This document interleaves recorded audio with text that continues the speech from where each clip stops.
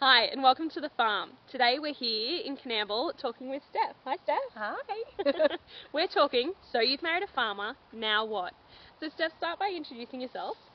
Okay, well, I am Steph Borowski and I married a farmer, but originally I come from a little place called Jervis Bay, which is south of Sydney, about 2 hours, and it's quite picturesque. It's very beautiful. It is. So yes. A big change. A huge change.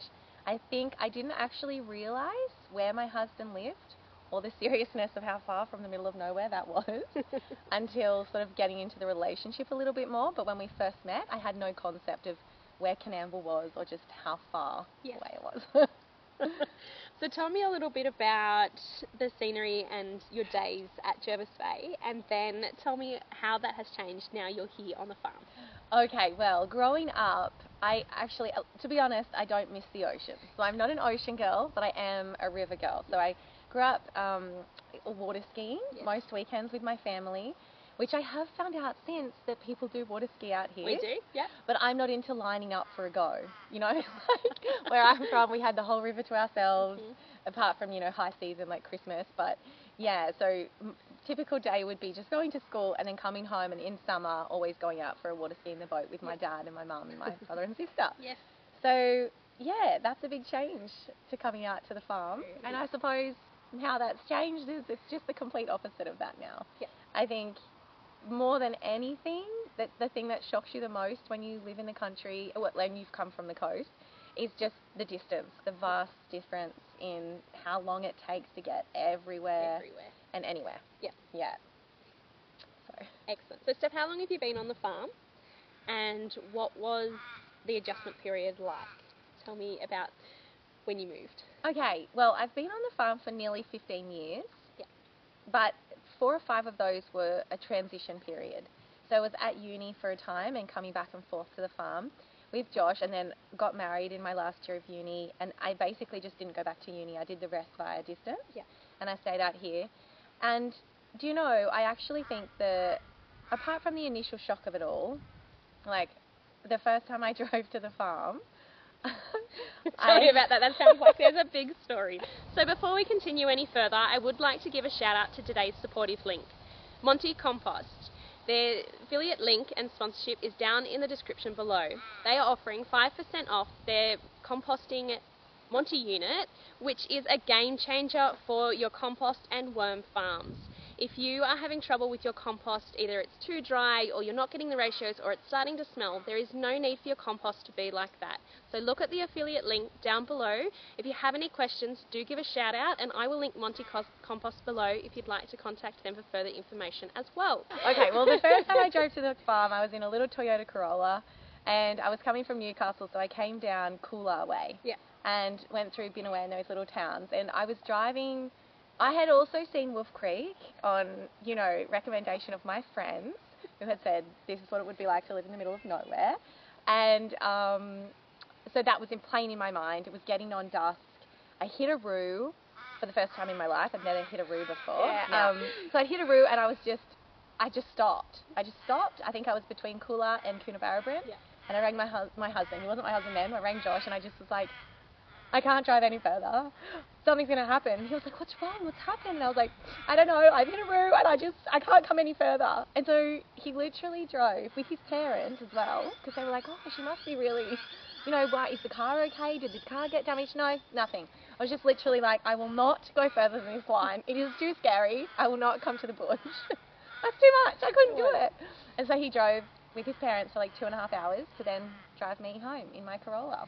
Yeah, that was my first experience driving to the farm. They drove you back towards Newcastle? No, they drove me to the farm. Yeah. They were like, on the horse, girl, get on the horse. But he drove me, so that's why they dropped him to me. Yeah. But yeah, so to answer your question, there was that. That was the initial like shock.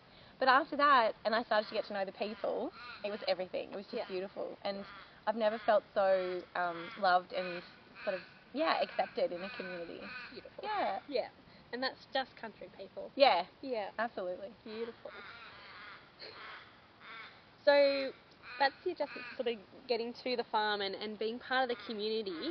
So what type of living situation were you in when you were first on the farm? Did you move into the main homestead with Josh and his parents, or into a worker's cottage, or how did that transition look? Oh, that's a good question, because it can be interesting for a lot of people.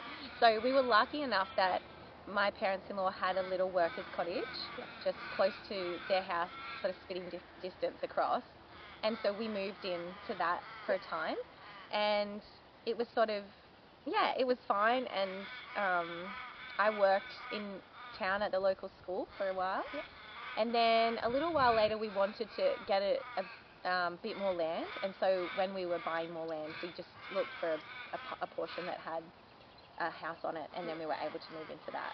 Beautiful. And what was that time period like? How long did it take to move from the granny flat into the new block? Well, I can't remember the years. It was probably years. Like, it was probably 2 years or something. But the funniest thing I remember, and I think if you work in close proximity with your family, you'll remember these things, but just most mornings my father-in-law would whistle to be like, Josh, where are you? Like, we got to go. Because it's so close. And so I always just remember thinking, what am I doing? Where, like, my father-in-law could just whistle and be like, guys, come on. I was like, we are very close, you know? We used to get the bike horn. Yeah, okay, like, hurry up. So, yeah, I think that was quite funny. But I actually get along with my mother-in-law so well. I'm so lucky with her. She's just beautiful. And so we loved it. We were painting a lot of the time together and just having a great old time. It was sort of all before kids, which was just this really, really special time when, you know, it's not stressful because you don't have little ones, and I just got to really immerse myself in being part of the farm and going out and doing things with everybody on the farm and stuff, and then cooking with my mother-in-law and painting, and that's just how we used to spend the days. It was the best. Beautiful. So what is the operation that Josh and his family and you are now involved in?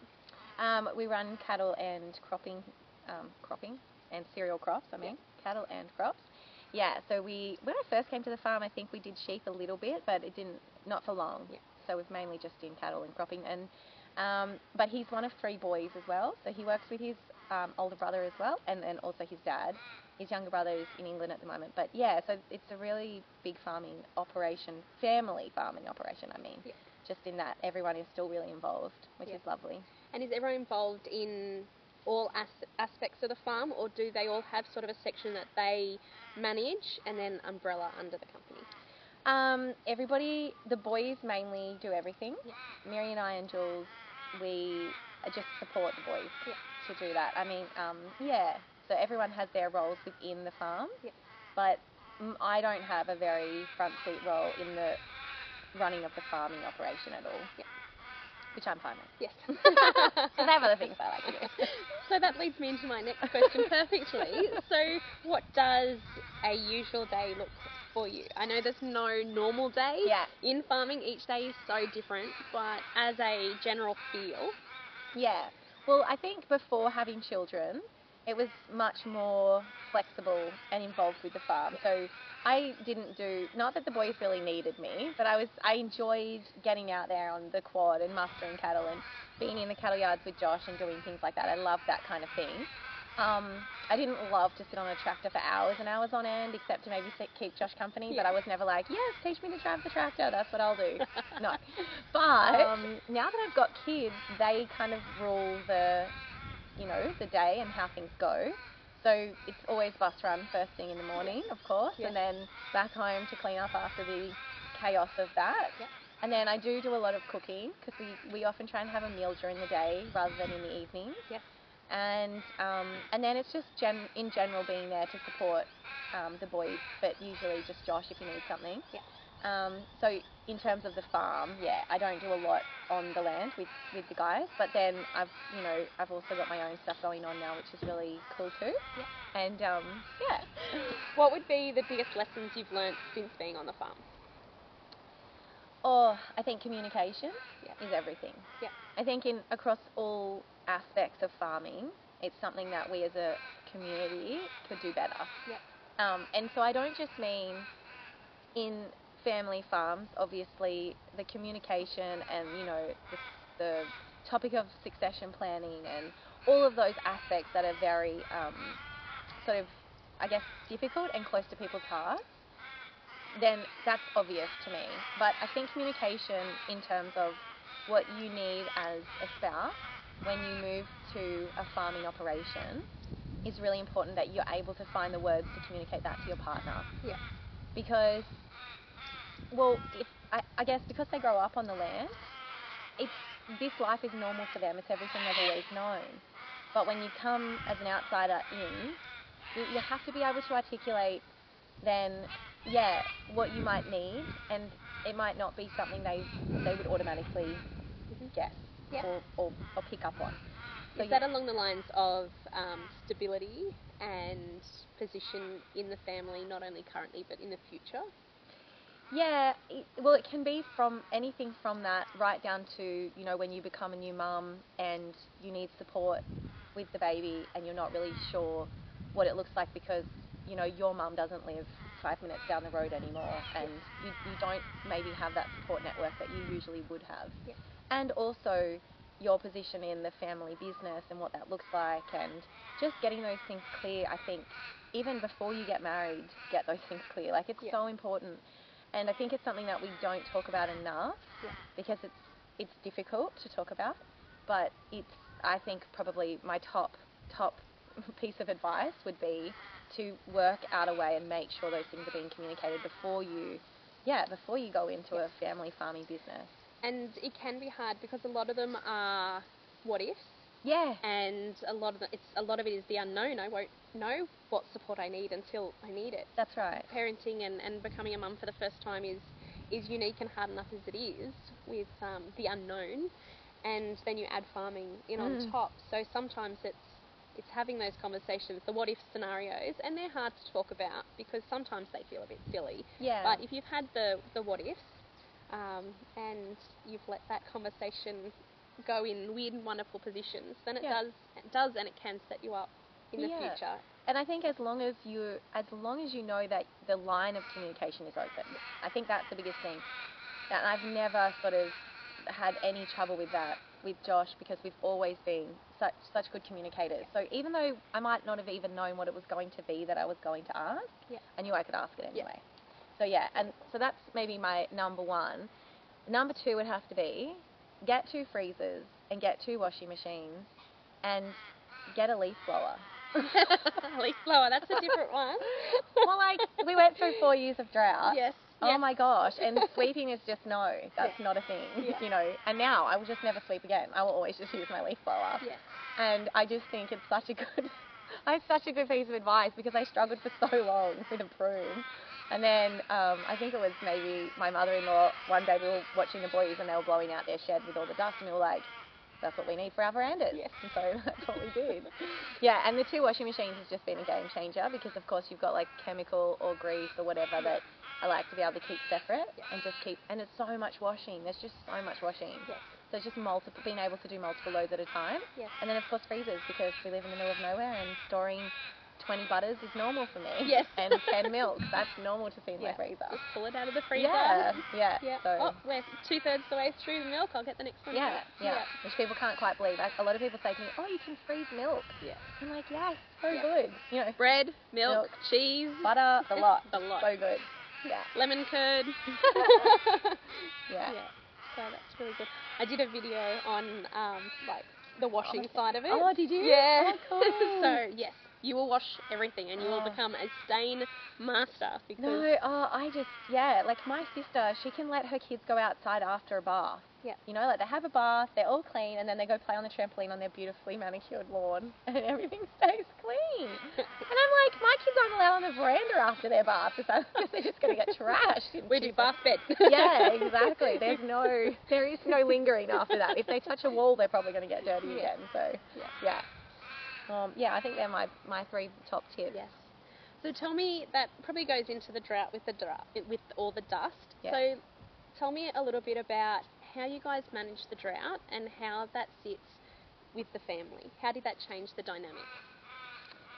Look, I think the drought puts a lot of stress on, every aspect of a community within rural areas because, in the media a lot of people speak about the farmers, of course, but there are so many knock-on effects of that. Particularly for small towns. Yeah, particularly for small towns, because, you know, if the people who are usually investing into the town are not making any money, then of course the small businesses in those towns suffer. And you know, even down to necessities, it just becomes everyone is you know, strapped and trying to just make ends meet, and just basically because you just don't know how long it's going to go on for. And so I think, like every family, we experience stress, like every family did in the drought, but in essence, I just feel that it brought us closer together. Although I think that it was a very difficult time for our babies, not knowing, I think now, not knowing then what I know now, and how they're affected by adults' stress, and them being just in proximity of the financial difficulties that families went through during droughts, and ours included, how that may have affected them, just being in a stressful environment like that. And I just think, again, that's when those lines of communication come into play in a big way. When you're under pressure like that, and you need to all be able to talk and communicate and work out a way forward and what you're going to do and how you're going to survive. And what did that mean for you domestically at the house as well? Like, what's your water supply like, and how did that change the way you did things at home and with the kids? Well, we're actually quite lucky that we're on a bore, and so water supply for us was not really an issue. We could still water our gardens. We weren't sort of relying on tank water for that. So we only ever drink our rainwater. We've never used it to wash in or, you know, do household chores with. So there wasn't really any worries there, because we have the artesian basin supplying us. Which it's hard, water, but it does the job, especially in a time like that. So water was not really a big issue in that sense. Like, we did have people actually offering, not really understanding the situation, but offering to buy us water, or water for our cattle and things like that. So beautiful. But for us personally, we weren't in that situation. We had friends that were trucking water in, but for us personally, it wasn't like that, thankfully. That's good. 'Cause that would be very stressful. Was it like that for you guys? We're on bore as well. And so our rainwater tank didn't see rainwater for 3.5 years. Wow. So you guys were drinking the bore water? We were drinking the bore water. Wow. Yeah. And that was fine? It was. We had it tested when we knew that was going to have to be our option. We got it tested just to make sure. I think bore water usually is pretty good. It just tastes a bit different. Very different. And since drinking rainwater, I can't really come at bore water. But our bore water is particularly strong too. You know, you get some that almost taste like rainwater. It's so beautiful. But others, not so much. Not so much. We didn't have any of that sulfuric or anything in it that comes up in some bores. We actually had more issues in the wet with our bores. So we were worried that the stress of all this relying on the stock troughs might do damage to our bores. But they held on, which was really good to know, and really lucky that we had the infrastructure to be able to have the access to it. And where we fell in a bit of trouble was actually in the wet season, when we had so much rain over a fortnight period that our bore sunk. It turned into a sinkhole, and it just opened up, and so we actually had to run pipe from the neighbour to actually keep going with our troughs until we could sort the bore out, because we needed the ground to dry up enough to get on it, and then we needed to re-drill, re-pipe, reline. So that's massive. It was a huge job. And I think that's something that people from, you know, if you're in a built-up area, even something like your sewage, your rubbish, all of these things that when you grow up in suburbia like I did, it's all, someone else takes care of that for you. And then you come out here and all of a sudden that job falls on you. And, you know, every farmer knows how to do all these things, these extra things that usually we'd be relying on someone else to do, even fighting fires. I remember the first fire that happened in our next door neighbour's place, and my husband woke me up and he was like, "We've got to go, there's a fire, but you stay here." And I could just see these flames, and I was like, "No way, I'm not staying here." I'm going to call Triple O. I was like, "I have to call Triple O." I was like, "No, don't worry about Triple O. They're not going to get here. I've got to go. I've got to be with all the guys. I've got to go." And I was just in a total panic. I just had no idea. And it was a nightmare. I crashed my parents-in-law's car into a fence because I was so worried, and I just freaked out. And it was just... You were trying to get somewhere. I was trying to get somewhere. Just do it Okay, I didn't just... I thought, gee whiz, I'm just going to run their car into a fence. No, I was following... That's another thing I hadn't learnt about, not following in someone else's dust. Yes. Close behind. Yep, give the space. Give the space until the dust settles. And I was in a panic, and I had got the other two girls that were living in my house to jump in the car. Josh had already taken off, but there was not a breath of wind, and so the dust was sitting there. Yeah. And it was like 3 a.m. Yeah. And so I was just driving. I wasn't going fast, but I saw the fence come up, and I didn't want to turn the car and roll it, so I just told the girls to hold on. Yes. And then we just went straight through the fence. Race position. Yeah. I was like, brace yourselves. And they did, and it was fine. And then we reversed out, and I could still see the fire coming, and then we were connected to the fence. The wire had wrapped around underneath the car, so I was on my belly under the car, like trying to get this barbed wire off. Yeah. With the fire looming. It was actually not as close as what we thought, but it was night time, and fires so at night. It's so hard to tell at night. Oh my gosh, they just look so terrifyingly close. Yeah. And so anyway, we undid that, and it was fine. And we got to my parents-in-law's place, and then I was like, "Where's Josh?"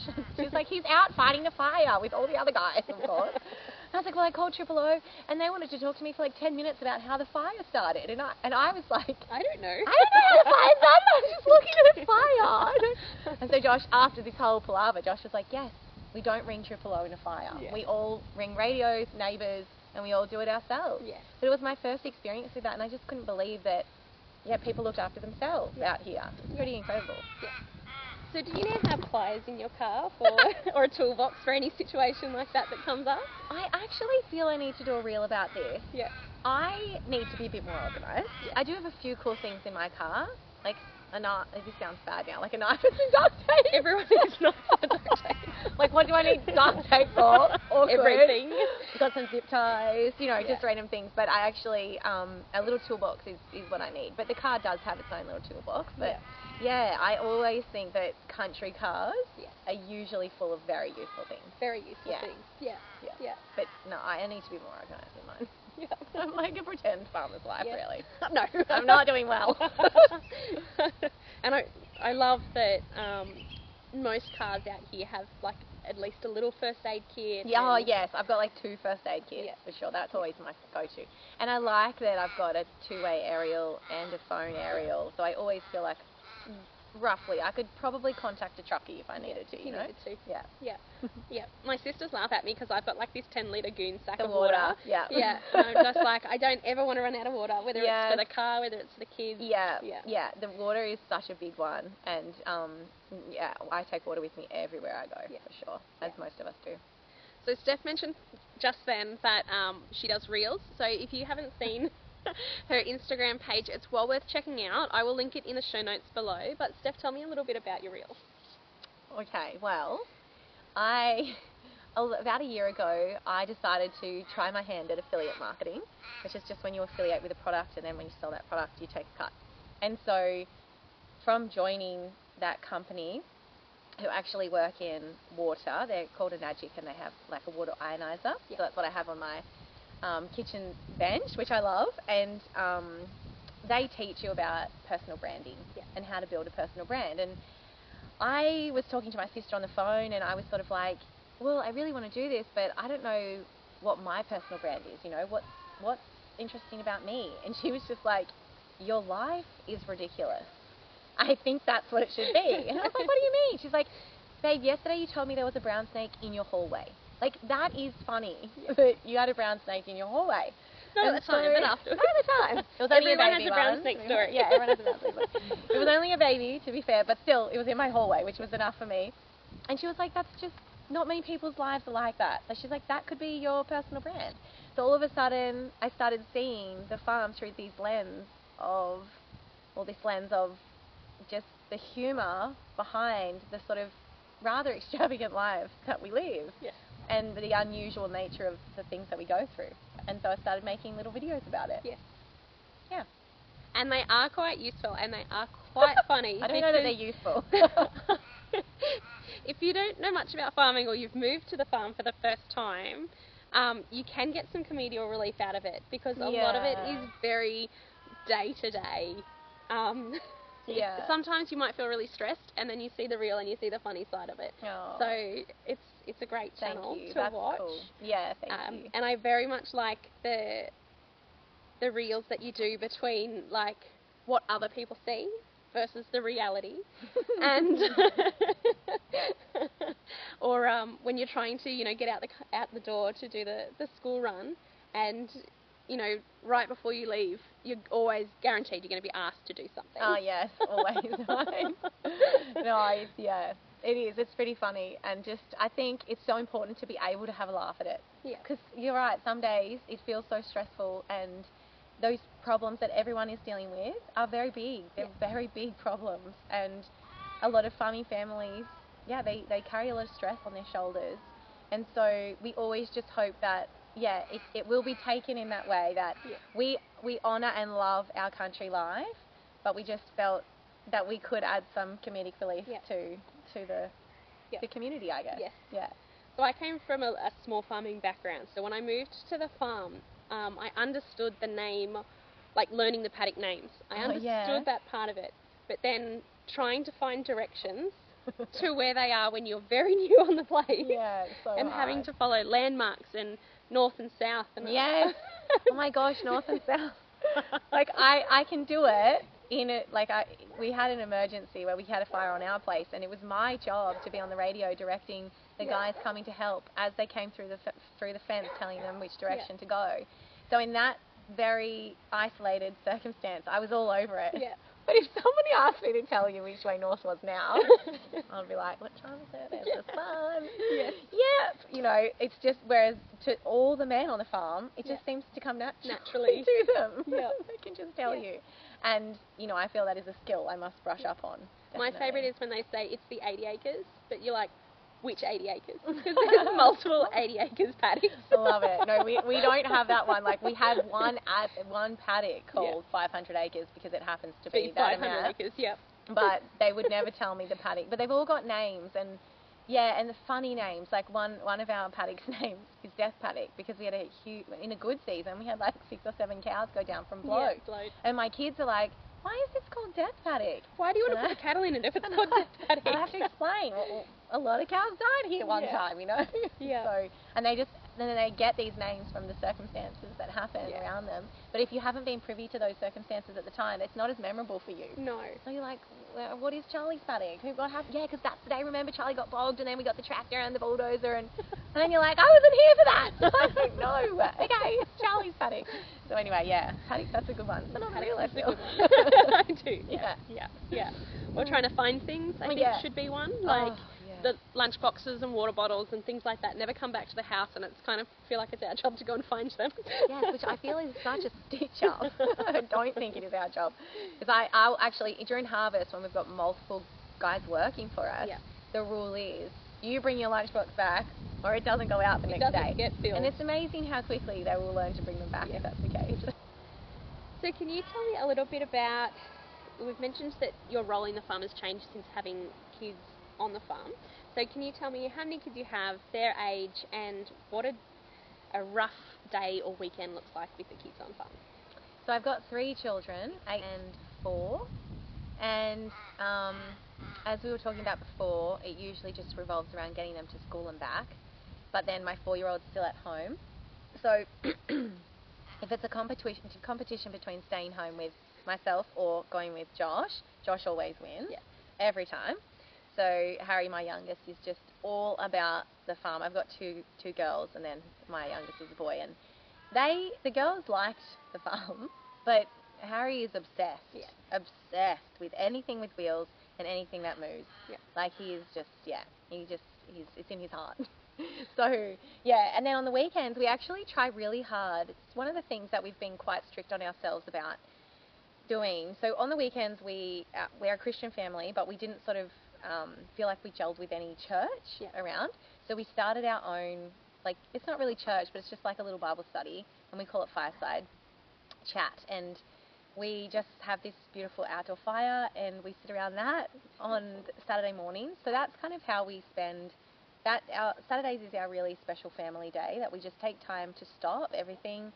Josh doesn't work on the farm, I don't do any work on the business online, and we just purely spend time with our kids, teaching them about God and just being together as a family. And then we have multiple other families that zoom in to that Fireside Chat too, which is really lovely, including my family, but then a couple of friends as well, which is really nice. And so it's just kind of become this ritual that we do now. So it does take us out of that weekend sport game, but we're quite happy for that at the moment too, because the kids are still so young, and we just feel like travelling every weekend. I don't know, unless they have something that they really want to do and they're loving, that's fine. But for now, while they're still young, we're just happy to spend time together at home on the weekends. Actually, just try and minimise the amount of travel time that we do. That's one thing that I pulled back on this year, was the travelling away for sport on the weekends. Any home game, I am there. Yeah. The kids are there. We're all set up. We're ready to barrack on. Yeah. But we won't do all the travelling away games. Yeah. And that's been really good to have that back. Yeah, I think you have to set those boundaries. Otherwise, you just find yourself run ragged, you know, and you get to Monday and you think, no, we didn't even have a weekend. And, you know, and I think it's okay to do that. I think it's really important to feel like you can do that. Yeah. You need to. And that's how you would say you would do your work-life balance. Yes, that's my work-life balance. I actually had a lady reach out to me yesterday on Instagram and asking me, you know, she's got a 5-month-old baby.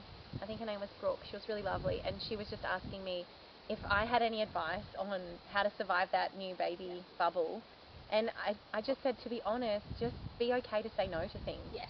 Be okay to stay home and be with your baby, be with your family, and don't feel like you have to dress up and, you know, put yourself together and go somewhere. Yeah. And it's nice to do those things if you feel like you've got the energy for it, for sure. But, you know, if you haven't slept that night, you know, don't get in the car and drive an hour one way somewhere or 2 hours one way. Just, it's okay to take that time and honour that very, very short amount of special time that you have with a newborn, because it goes so quickly. It does. Yeah. And I feel like that's sometimes learnt with multiple kids, or the longer that you're a parent, because my first was a baptism by fire. Yeah, like, Day 5, I'm on the bike mustering with my newborn strapped to my chest. Yeah. We're in the middle of the drought, so, you know, by day 7, I'm in the front of the ute feeding out, and that's all we did every morning from sun up till lunchtime was the feed run, and then we started our day. Yeah. And then my second was a harvest baby, so I had both, and we were running meals, and it was a lot, and you do miss out on some of those just little moments of just sitting and watching. And I think women in particular, like, man, they can do a lot. Like, I've got friends who muster with their kids so often, 2 or 3 kids with them strapped to them, and I'm in awe. Like, I am really in awe. Like, the pressure on me to do that in my farming situation is not like it is for a lot of women, because there's so many men. Like, they don't need me, you know, they're all over it. There's the brothers and the dad, and, you know, it's not just a husband and wife partnership. So because we have that, I just was never under too much pressure to do that. But I know so many women who do, and it's incredible. Yeah. It really is incredible, and I always take my hat off to them, because it's a lot. Yeah. It's a lot. Some days I was flat out just putting a load of washing on, let alone getting on a motorbike with my baby. Yeah. And probably breastfeeding at the same time. Like, you can do that while you drive. You can do that. Yeah, you can. Not on public roads. Not on public roads. But I used to do that to the bus all the time. I used to feed Emmy, and Kay would be going to the bus. Always. Yeah. I have 3 kids that don't sleep much. Yeah, oh my gosh. Okay, like, mine are sleeping through the night every night, and if they don't, I'm like, oh babe, I really can't do much today because my baby's didn't sleep. Because once you get out of that phase, absolutely, it's like when you go back into it, it's like it's just shock, absolute shock. But when you're in it, it's kind of the done thing not to have sleep. Because what is sleep anyway, you know? Know how much I can roughly go off. Yeah. And I think that was the difference between my first and my second baby. With Eddie, I would like charter sleep. Like, how often is he slept? How quickly can I go and feed the dogs before I need to do something with him? Or, whereas with Mac, I charted my sleep, and I was like, right, within a 24-hour period, have I had 6 hours? Yeah, oh my god. Because that's how I could ask for help. If I could, I felt I had to justify asking for help. So if I hadn't had 6 hours and 24 hours, then that was my new cut-off. Wow. And that didn't have to be all the way through. It could just be hickory-pickory. Yeah. For me, that's how I had to ask for help. I actually talked about this on my live the other night, and I actually asked people, and some people put up their hand too. I think it's probably one of those things that women don't like to admit, not admit, but for fear of upsetting their spouse, but, you know, when we feel guilty to ask for help. Yeah. And it's actually, it's crazy that we would feel guilty about it. Yeah. But I think there's this, you know, very instinctual knowledge going on that your partner is dealing with so much as well. And they're sort of, especially with my firstborn, Kate, she was in the middle of the drought, and it was ick. Like, yes, the feed runs every day, but then the emotional stress of what that does to a farming family. And then to kind of say, oh, well, I just have this one baby, and yes, I'm not sleeping, and no, I can't put the baby down, and I feel like, you know, my back is on fire all the time because, you know, of breastfeeding and all this kind of stuff. To think that you're not coping or that you have to ask for help, we kind of beat ourselves up about that. And so we're like, no, we'll just muscle through until it gets so bad that we're like, oh, okay, well, we've only had 2 hours sleep. Maybe I can ask for help now, you know? And then you're at breaking point, sort of thing. So, yeah, it's actually such an important topic because I think women need to feel okay if they can't do it all. Because for us as well, it was summer, so we had the farming operation, and then we had haymaking on top. So, because we run a centre pivot irrigation system where we run hay off, and we cut it in like peak season. You're cutting it every 6 weeks. Wow. And so I felt like, well, he's running heavy operation. Like he's dealing with heavy vehicles. I can't take his sleep away to justify, like, he's got to drive a heavy vehicle. Yeah, it's so true. And there is a lot of truth to that too. It's like it's dangerous for them to be going on such little sleep as well. And I would say to myself, you know, quite quickly I took myself out of the teaching game because I just didn't feel like I was getting enough sleep. I was being a good enough mum, and I was driving completely exhausted, you know, 160 k's a day, and I was like, this is going to end badly for me if I don't take myself out. And so I did, and that made a big difference. But because I wasn't working, I was also feeling like, I can't ask for more help because this is my one job, you know. And if I'm not getting this right, then how am I, like, I'm failing at everything, you know? But I think what happens too is the lack of sleep is just paramount to survival. Like, well, having enough sleep is paramount to survival. And when you're not getting it, you just don't feel like a full human being. And so then you don't cope as well as you usually would if you were getting enough sleep. So, and then you need to ask for help. Please ask for help. Yes, please ask for help. That's what I had to do with my second one. I was okay with my first because she was kind of like the perfect baby. I've shared a couple of things on another podcast that I did, and a few women contacted me and just said, oh, thanks for saying that. And it makes a big difference. And it's amazing, like, how it does make a difference, and you don't think that it will. Or you just don't think about it because you just are talking with someone. And then I think, gosh, there are so many beautiful women out there that might feel like this, and it's so nice to have a conversation about it to make people feel seen. Seen and heard makes a big difference. Thank you, Steph, for coming on today and having a chat with us. It has been beautifully insightful, and we've had such a good time down here on the river out at Coonamble. So thank you very much. Thank you for having me. It's been beautiful to chat, and I'm actually very honoured to be asked to speak with you, and I've really enjoyed it. So thank you. You're welcome. I will add anything we've spoken about in the show notes down the bottom, so have a look at those after the show, and we'll see you next time here on the farm.